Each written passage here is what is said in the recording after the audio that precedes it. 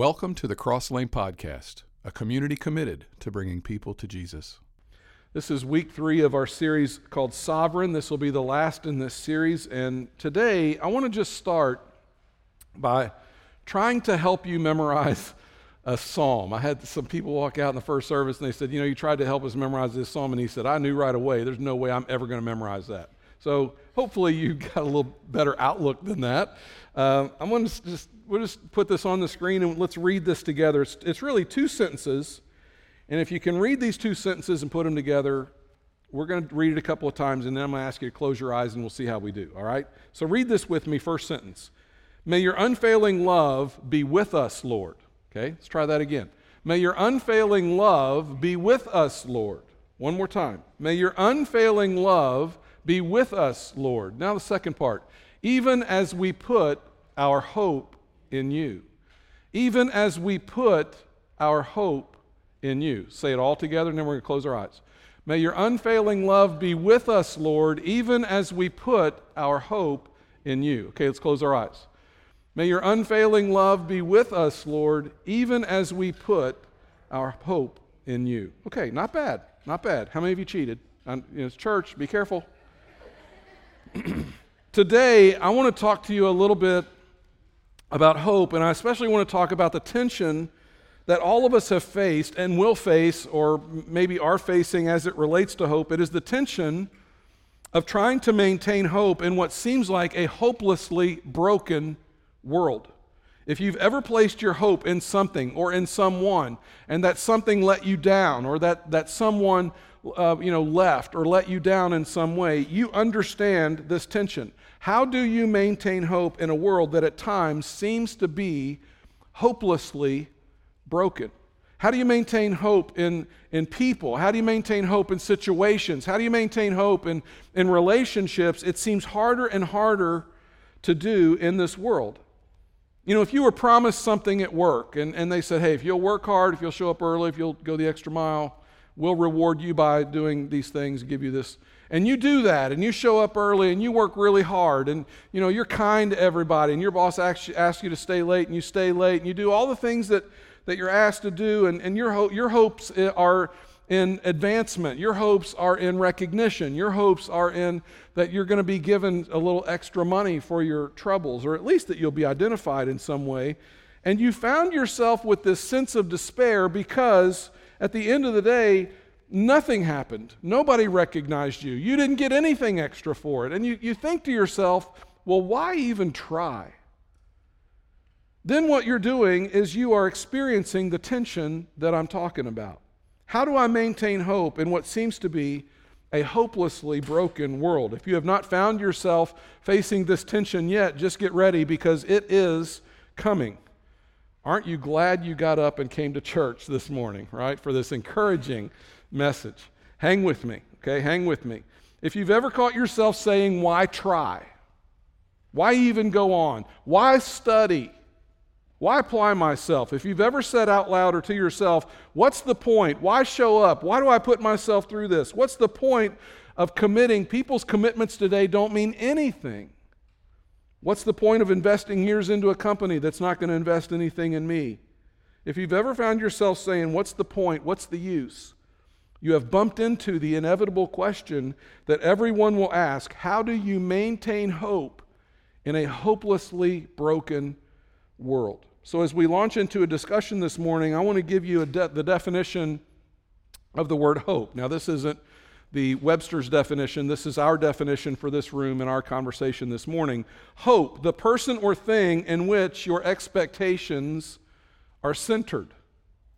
The hope or thing that your expectations are centered. These are the things that you lean into. These are the things that when you look into the future, that's where your hope is. It's in that. It's in relationship. It's in a company. It's in a profession. It's in an ability. It's in money. It's in your talent. It's something outside of you generally, something maybe connected to you that you have centered your expectations on. Hope is a little like a ladder that you lean up against a wall and you hope that wall will hold. You hope that wall is strong enough to maintain and to keep the ladder propped up. And the interesting thing is, when we're born, and none of us really remembers doing this, this is a subconscious thing we do, but when we're first born, we only have really one thing that we can lean our ladder up against, and that's mom and dad, in the hopes that they're going to take care of us, and they're going to provide for us, and they're going to, just little itty bitty, that's all we've got. We can't do anything for ourselves. We're completely dependent on them, and it wasn't a conscious decision that we made, but that's where our hope lies. But as we get older, what we've done is we've moved our ladder off of mom and dad, and we've propped our ladder up against something else. And you've propped it up against something that will take care of you. Your ability maybe to take care of yourself, your ability to connect, your ability to get a scholarship, your ability to do well in school, maybe to maintain relationships or attract attention or to marry someone that can show, that shows some promise in some way. And all of us from time to time and at different stations in life make a decision to lean the ladder of hope onto something that we think will support our ambitions and our aspirations and our hopes for the future. And we're never really aware of this, but even as you walked in and sat down today, even as you do that, you have placed your hopes in something. Your ladder of hope is leaned up against something this morning. And because we are unaware, we go through life unaware that we're hoping, and really the only time we think about this is when we feel hopeless. The only time we think about this is when whatever that is we've leaned our ladder up against somehow fails us, and now we start to think, well, wait a minute. Well, what's going on now? A sense of hopelessness or despair, or a helplessness is another word for it. It's simply that feeling that I've leaned my ladder against something that isn't coming through for me. That thing that I've centered my expectations on is not meeting my expectation, and it's not going to happen for me. I was hoping that I would have kids by this age, and it hasn't happened yet. I was hoping that I would be married by this age, and it hasn't happened yet. I thought I would be able to retire by this point, and that hasn't happened yet. It's only when that thing that we've leaned our ladder against doesn't come through for us and doesn't provide for us the thing that we expected it to provide, that we begin to experience and think about the whole subject of hope. Otherwise, we just go day to day with our ladder leaning up against something totally unaware. It's only when we begin to experience the free fall, only when we bump up against the tension of, how do I maintain hope? How do I go on? How do I keep trying? It's only then that we realize that perhaps we have leaned our ladder up against something that is perhaps not as secure as we thought that it would be or should be. All of us today have a ladder leaning somewhere. And the question is, how do you maintain hope in a world that, if you have not discovered it yet, is hopelessly broken? Welcome to church. I hope you're encouraged. When you open the Bible, the Old Testament to the New Testament, you're instructed to place your hope in God. We're instructed to lean our ladder against God and His provision for us, that He has invited us to call Him Father, and we are instructed to lean our ladder of hope onto a relationship with Him. And we quoted that verse a few minutes ago, may your unfailing love be with us, Lord, even as we place our hope in you. Place my ladder, lean my ladder against you. Paul was writing to a young guy named Timothy. And Timothy was a pastor. Timothy had all kinds of people in his charge, and some of those people were wealthy. And, Paul basically wrote to Timothy and said, Timothy, you tell those rich people not to place their hope and their faith in their riches. Tell them not to place their hope and their faith in their connections, in their high positions. But tell them to place their hope in the Lord. In other words, Timothy, tell them to move their ladder from hard work, move their ladder from I'll save enough, I'll jump high enough, I'll work hard enough, I'll follow through enough. Somehow it's going to work out for me. Paul says, tell them eventually, even the successful, wealthy ones, to be careful not to lean their ladder there, but to lean it against the Lord. Now, you're probably sitting there and you're thinking to yourself, well, of course Brett would say that. He's a preacher. That's what he's supposed to say. He's supposed to tell us that God's the only way and God's the only thing. But even if you've been a Christian for a long time, and you've been believing in God your whole life, all of us, especially in the United States of America, we have a really hard time with the idea of putting our hope in the Lord. And the reason for that is because we are the best in the world at creating walls that we think will hold up pretty good. We're in the business of creating walls that will hold up because we believe and have been told that if you get the right education, everything's going to go great for you.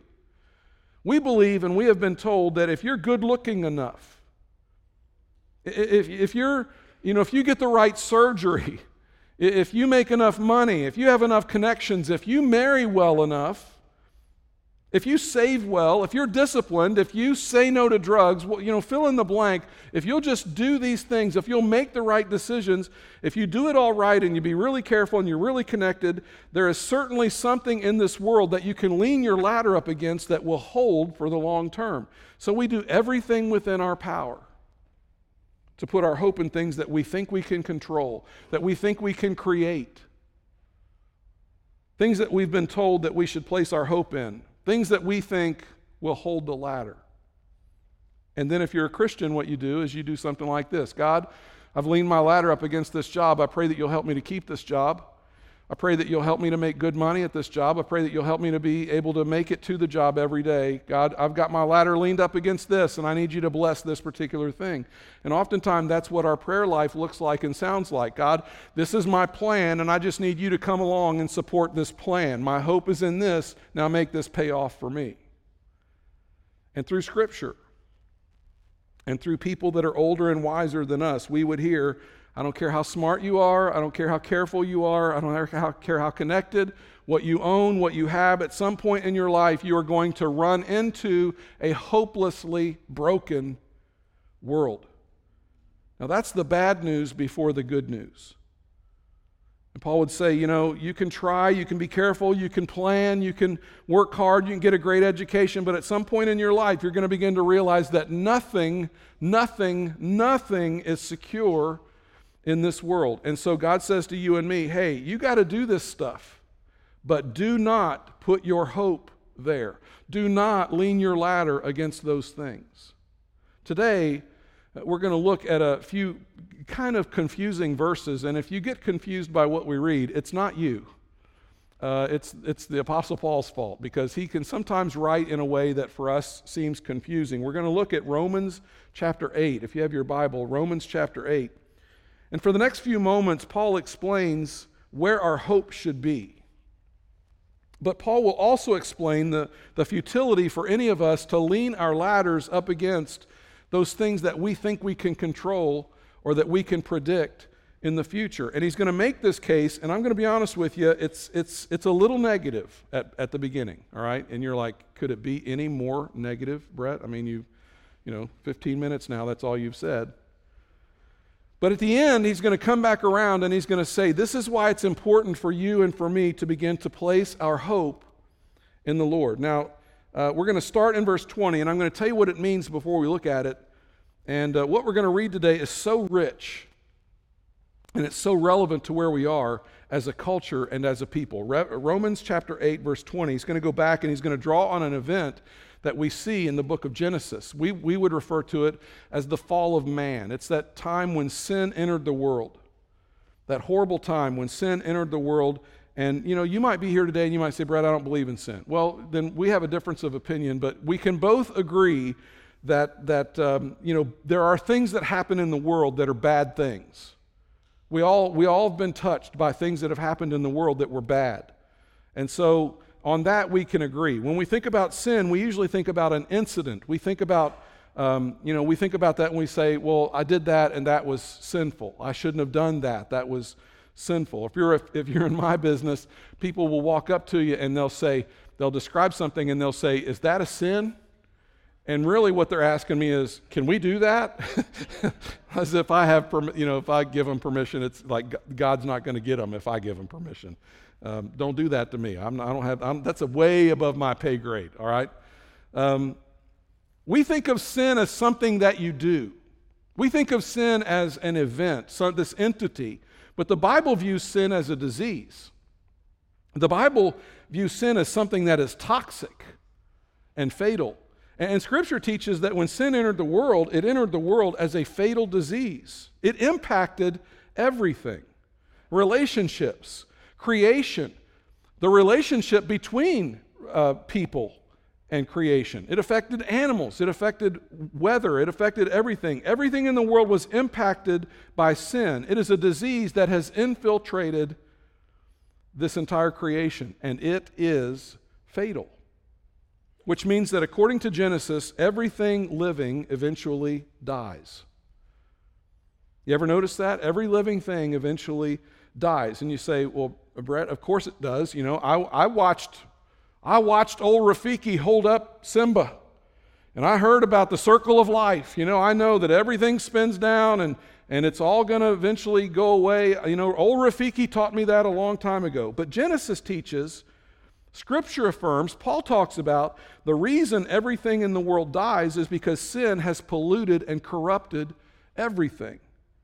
And that's his case for the argument that it's a bad decision to place your hope in things that pertain to this world. Now let me just read the verse to you. It's Romans chapter 8, verse 20. For the creation was subjected to frustration. Whenever you're frustrated, it's because of sin. Did you know that?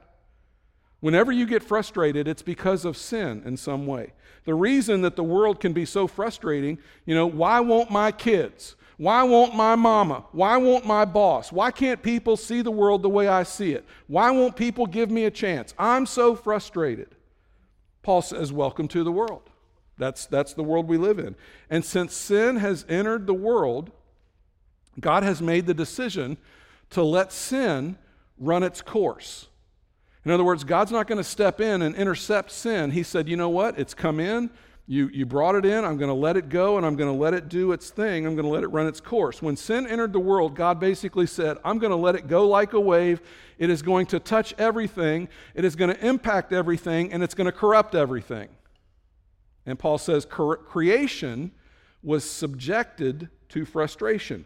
The sin in the world is going to run its course, and that frustrates us. So this is the whole verse. For the creation was subjected to frustration in hope that the creation itself will be liberated from its bondage to decay. Now, if you have a pen in your hand, you might want to circle that phrase. Bondage to decay. That means everything in this world is decaying.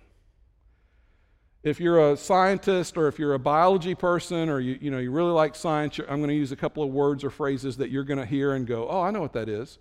So there's this thing called the second law of thermodynamics. It's a law in the universe, and there's no way around it. Another phrase for it, you'll hear the word entropy. Sometimes you hear it called entropy. But the second law of thermodynamics basically says that everything is spinning down, that it gets an impetus and it has some energy to it, but as time goes on, if you do not put more energy into it, it will eventually spin itself down and it will eventually decay into a form of death of one kind or another.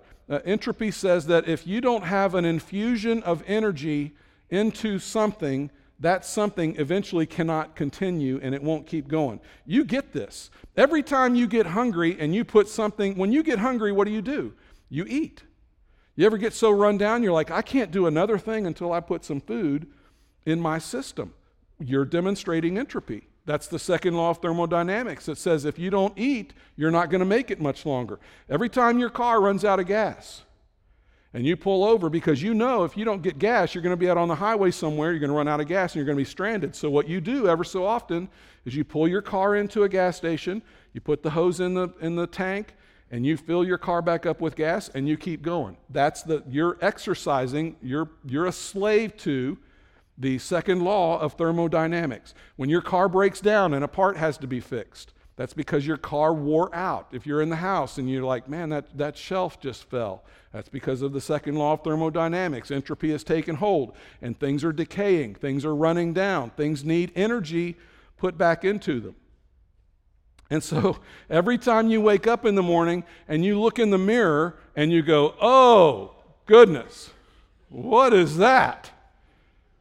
That is bondage to decay. That's what that is, okay? That's the second law of thermodynamics. It's running down.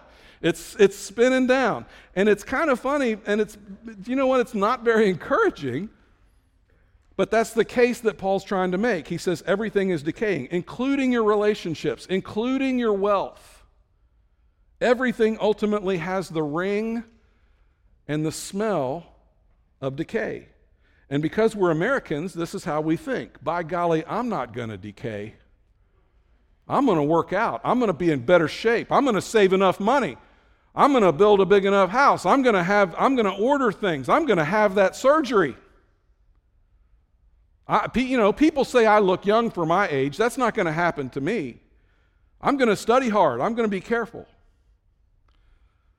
When I was younger, much younger, I used to play a lot of softball. I've played a lot of softball in my life. It's one of the great joys of my life was to be able to play softball. And when I was 28 or 30 years old, I was living fairly close to my parents. And my little brother had this group of friends that were kind of obnoxious, and they talked all the time. And they had this softball team that they had, and they were just obnoxious. And my team was in their league. So when they would come around our house and they would start chirping, I would start chirping back. Well, my dad was witness to all this and realized that there was going to be a game between these two teams, my team and my little brother's friend's team. And he looked at Mom and he said, "We're going to that." Now, my dad never really watched me play sports of any kind, but he wanted to see how that was going to work out. So he showed up for that night's game, and it was a tournament thing. It was a big deal, and it was going to be a big game.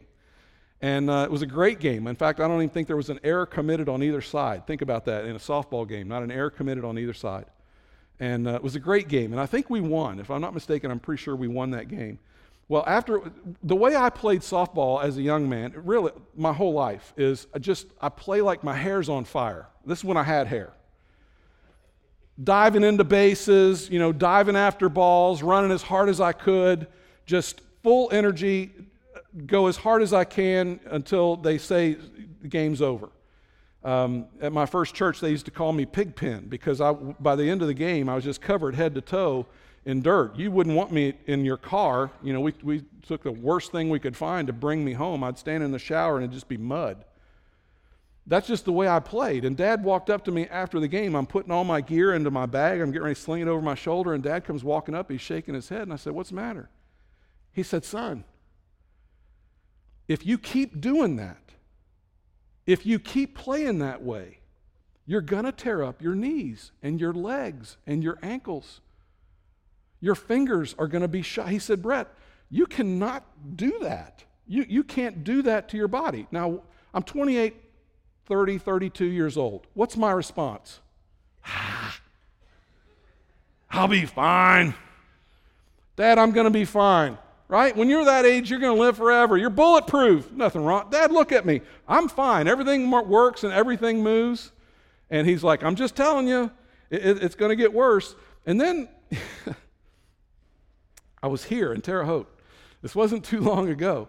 And I was playing softball. I was late 50s, early 50s, late 40s. That's when that really started to hit me. And there was a pop-up on the infield. First of all, I used to play shortstop, and then they had moved me to first base. What does that tell you, right? Doesn't have any range anymore. We're not going to make him throw anything. Let's just put him over here where he can't hurt us. That's really what that was. There was a pop-up, and I was running for the ball. And it was like one of those moments where you have this out-of-body kind of thing, like you can see yourself and what you look like. And I've got my glove out, and I'm running after this ball, and I know my mouth is gaping open, and it hit me. "You look like an old man." And it was so depressing. I was like, I drove home like, I'm old. It's awful. I can't hit like I used to. I can't throw like I used to. I'm not as fast as I used to be. I'd still dive for balls, but I don't catch them anymore. I just look pitiful. It just looked pitiful. And we run, and we diet, and we work out, and we take vitamins, and we use creams, and some people use steroids, and they work against it. But at the end of the day, it is bondage to decay. You're in bondage to decay.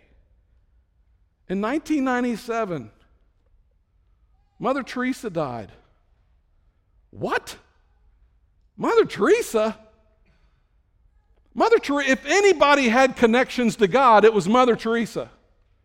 If anybody had served their heart out, had given everything they had, if anybody had a pure heart and a pure mind and walked with God, it was Mother Teresa. If anybody was a servant, and she dedicated her whole life to caring for the poor, and this pure, amazing body that housed such intelligence and compassion died. Listen, if Mother Teresa can't beat the second law of thermodynamics, you can't either. We live in a world that is in bondage to decay, and God is going to let sin run its course, and it destroys everything it touches. Happily ever after is a fairy tale. That's not real. You see these couples, and this is going to be depressing, just bear with me. I promise it gets better. But you see these couples, maybe you've got grandparents that were what I'm about to describe, and you watch them and, they love each other.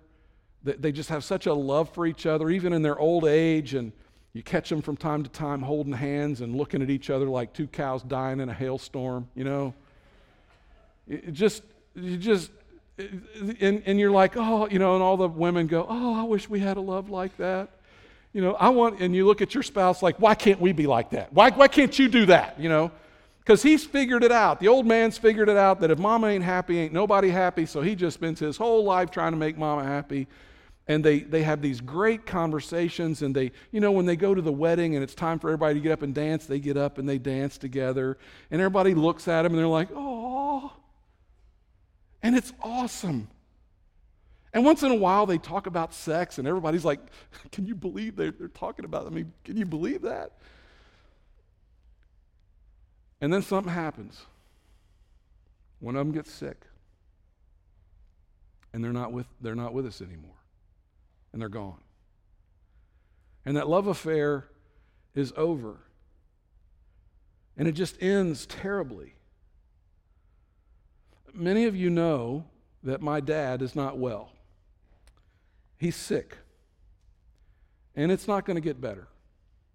He's a sick man. It gets worse. I was able to, Dee Dee and I went to the Reds game the other night, so we were over in the Cincinnati area, so that's where I'm from, and so we slipped by to spend the night with Mom and Dad, and so I was with Dad yesterday morning, and it just, every time I go home, it's a little worse. Every time I go home, he's a little weaker. Every time I go home, the light's a little dimmer in his eyes. You can just see it. It's the bondage to decay. It's entropy. It's second law of thermodynamics. He's running down. His body is worn out. And this is a man that drove a truck for years and was strong as an ox, could do anything, could fix anything. There was purpose in his steps. So, I can see this strong man moving heavy things, lifting things, fixing things. Mom loves to tell the story about how she was trying to reach for something in a cabinet one time, and she couldn't quite reach it, and so Dad was going to get it, and so he went to nudge her out of the way, and he kind of nudged her, and she went flying across the kitchen because he didn't realize how strong he was, and there she went. He was strong as an ox, and now I go home, and sometimes he cannot hardly hold a coffee cup with one hand. It's running down. I was with him yesterday morning. I push him. I wheeled him in his wheelchair up to his place at the table where we had breakfast and got ready to leave, and he said, somebody gave him a scooter. They've got one of those jazzy, mobility scooters, and it's brand new. It's like a $5,000 thing somebody gave to him, and it needs batteries. Whoever bought it, they never used it, and it's been sitting, but it's beautiful. And so I was getting ready to leave, and he said, Brett, take me out. He said, roll me out. I want to see my scooter. So I pushed him out, and we wheeled up, and he's looking at it, and I said, you going to chrome it out like you did your motorcycle? And he said, well, if I could find some chrome, I'd put some on there somewhere because he loves chrome. And I said, Dad, you want to sit in that? You want to sit in it? He said, yeah, put me in it. So, I have to, you brace yourself, and I have to pull this heavy, he's big, he's a big man. I pull him up out of his chair, and we get him situated, and he falls into this scooter, and he sat there, and discovered that it has a horn. Yeah, my mother gave a sermon right there. Don't you ever blow that horn at me. Don't you ever. So that's coming. I know that's coming. It's not getting better. It gets worse every time I go home. He's a little sicker, a little weaker. His mind's not quite as sharp as it used to be. And you ask yourself, why does it have to end that way? Why does it have to be like that? Newsflash, when sin entered the world, it corrupted everything. It destroyed everything. It touches everything. It is the world of decay. It is the bondage to decay. And you say, well, Brett, I hope this is going somewhere good because you're just depressing me. Because please tell me this is going to end in a happy place. We'll get to happy in just a minute. But here's the thing. The reason that we lean our ladder up against the wrong wall is because we really don't believe everything that I just told you. We really don't believe it. We think we can be slicker than that. We think we can work harder than that. We think we can save enough. We think we can have the best retirement or the best place or we think we can keep our mind young. We think we can take enough drugs or pills or vitamins. We think all that. We believe that we can beat the odds if we're careful enough, if we're cool enough, if we're slick enough. We are going to figure it out somehow. And Paul's saying, listen, before I get to the good news, I need you to embrace the bad news. You're not going to figure it out. It doesn't get better.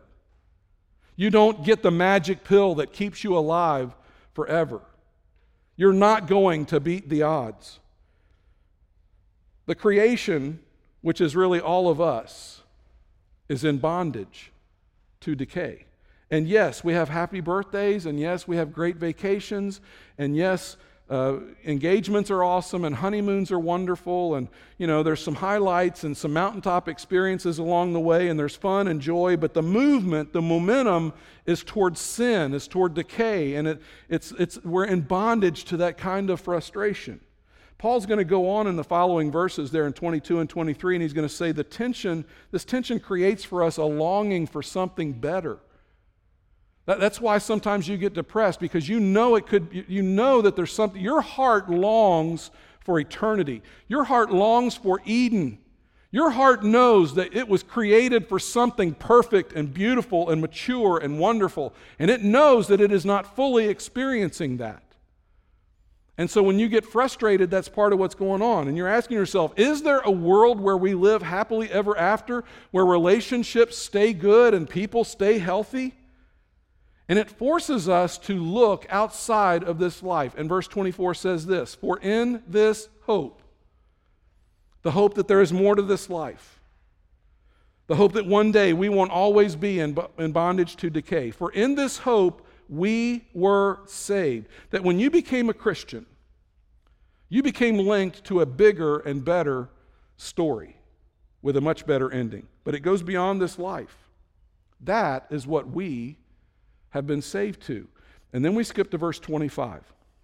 But if we hope for what we do not yet have, we wait for it patiently. Well, what does that mean? It means that we do not give up hope, but our hope is not in this world. And it can't be in this life. Because eventually that hope is always in one way or another going to be disappointed, and it's going to be discouraged because it's in bondage to decay and it's full of destruction. Paul says, Christians, there is hope. You have something to look forward to. You have something to wait patiently for. It's not here yet, but it's coming. And then in verses 26 through 30, he says, God understands your frustration. He understands the disappointment. He understands that when your ladder falls and you stand there in all your destruction and you just want pulling your hair out, he understands that sense of hurt and disappointment. And sometimes you just kind of groan on the inside. And Paul says, listen, God prays for you. That the Spirit of God prays for you with words that can't even be uttered. Have you ever had what word do I want to use? A despair so deep that you couldn't even put words to it. That you didn't even know, it's like you went to pray about it and you didn't even know what to pray. It's like, God, it just hurts. It hurts so bad. I don't even know what to pray. I'm disappointed. If I'm totally honest, I'm mad at you. I'm mad at everybody. I'm mad at the world. I don't understand this, and I don't even really know what to pray. Paul says the Spirit prays with groanings, utterances that are so deep that they're too deep for words. It's that time when you get on your knees and all you can do is just put your face to the ground and say, God. And God says, I understand. I understand the pointlessness of it. I understand that the world leaves you at a place that makes you feel bitter and used. And then he's going to turn a corner in verse 31. What then shall we say in response to these things? If God is for us, who can be against us? If God is for us, who can be against us? Brett, what's that mean? Look at verse 32. He who did not spare his own son, if God is for us, who can be against us? He who did not spare his own son, but gave him up for us all, how will he not also, along with him, graciously give us all things? The point being that as God becomes the focus of your hope, and as he becomes the center of your expectations, in the love of your heavenly Father, that is where you will find that things do not disappoint. And then we come to verse 38. And if this was a movie and there was a soundtrack along with the movie, this is where the music would start to swell. This is where things you would detect a change in everything. It's all going to be different. And this is where that would change. Verse 38, for I am convinced, and remember, this is Paul. Paul has been stoned, he's been shipwrecked, he's been snake bit, he's been scourged with the cat o' nine tails, he's been beaten and left for dead. This guy has experienced the worst that the world had to offer.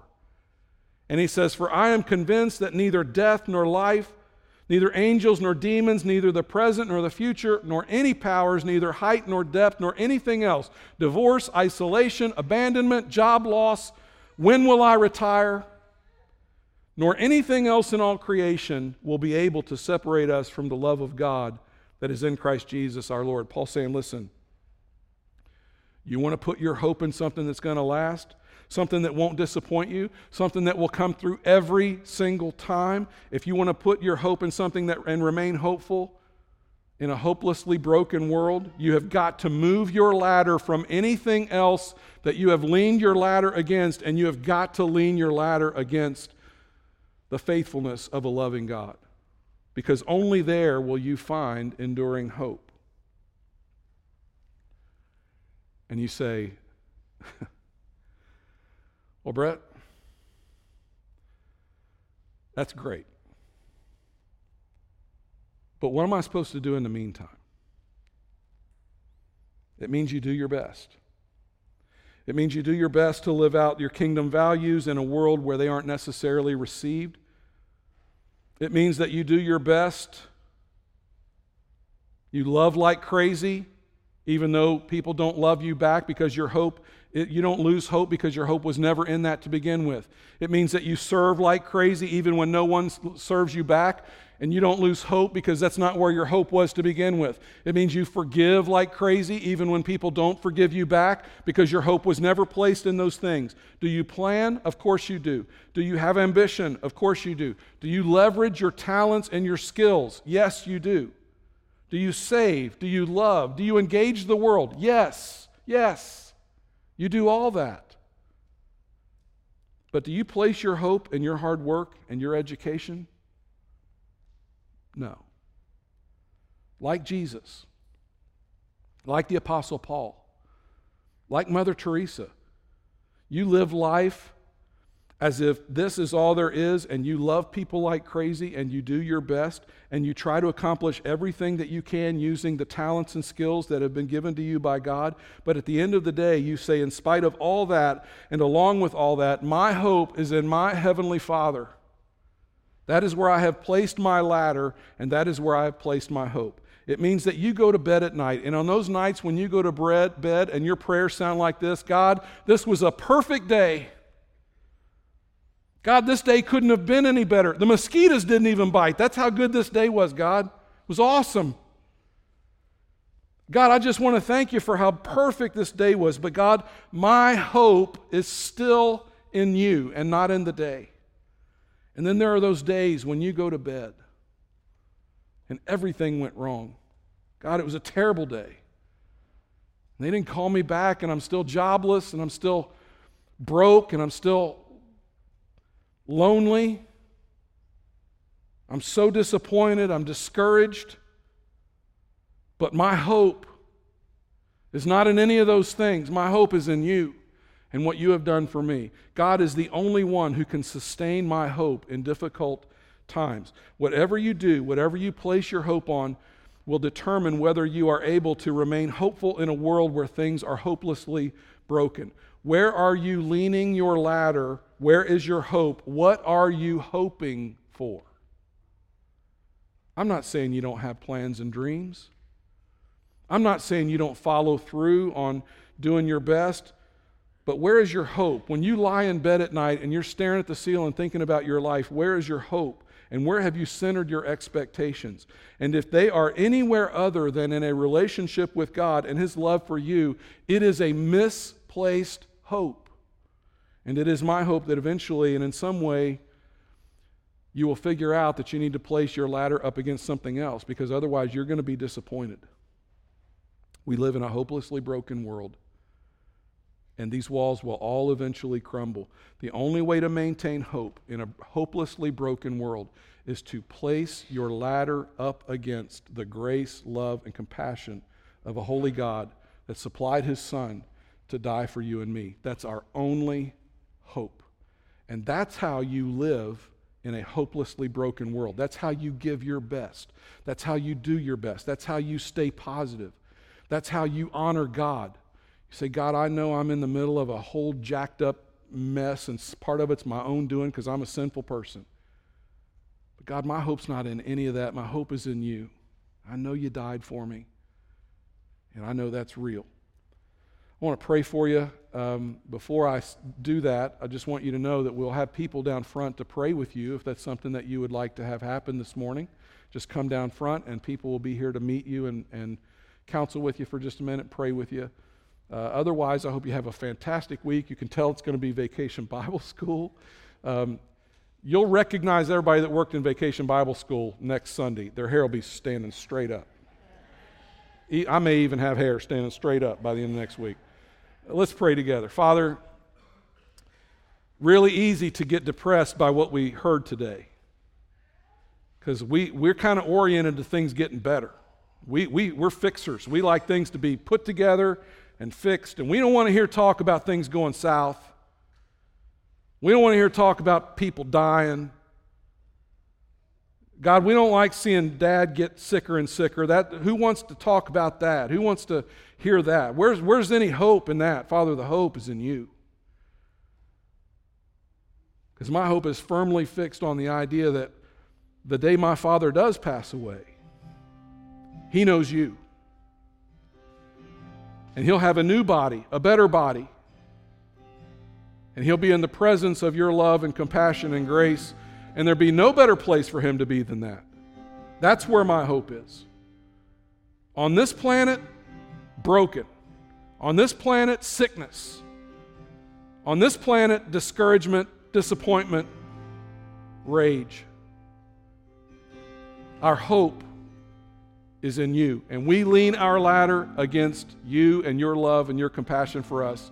And Father, we pray these things now in the precious name of Jesus. Amen.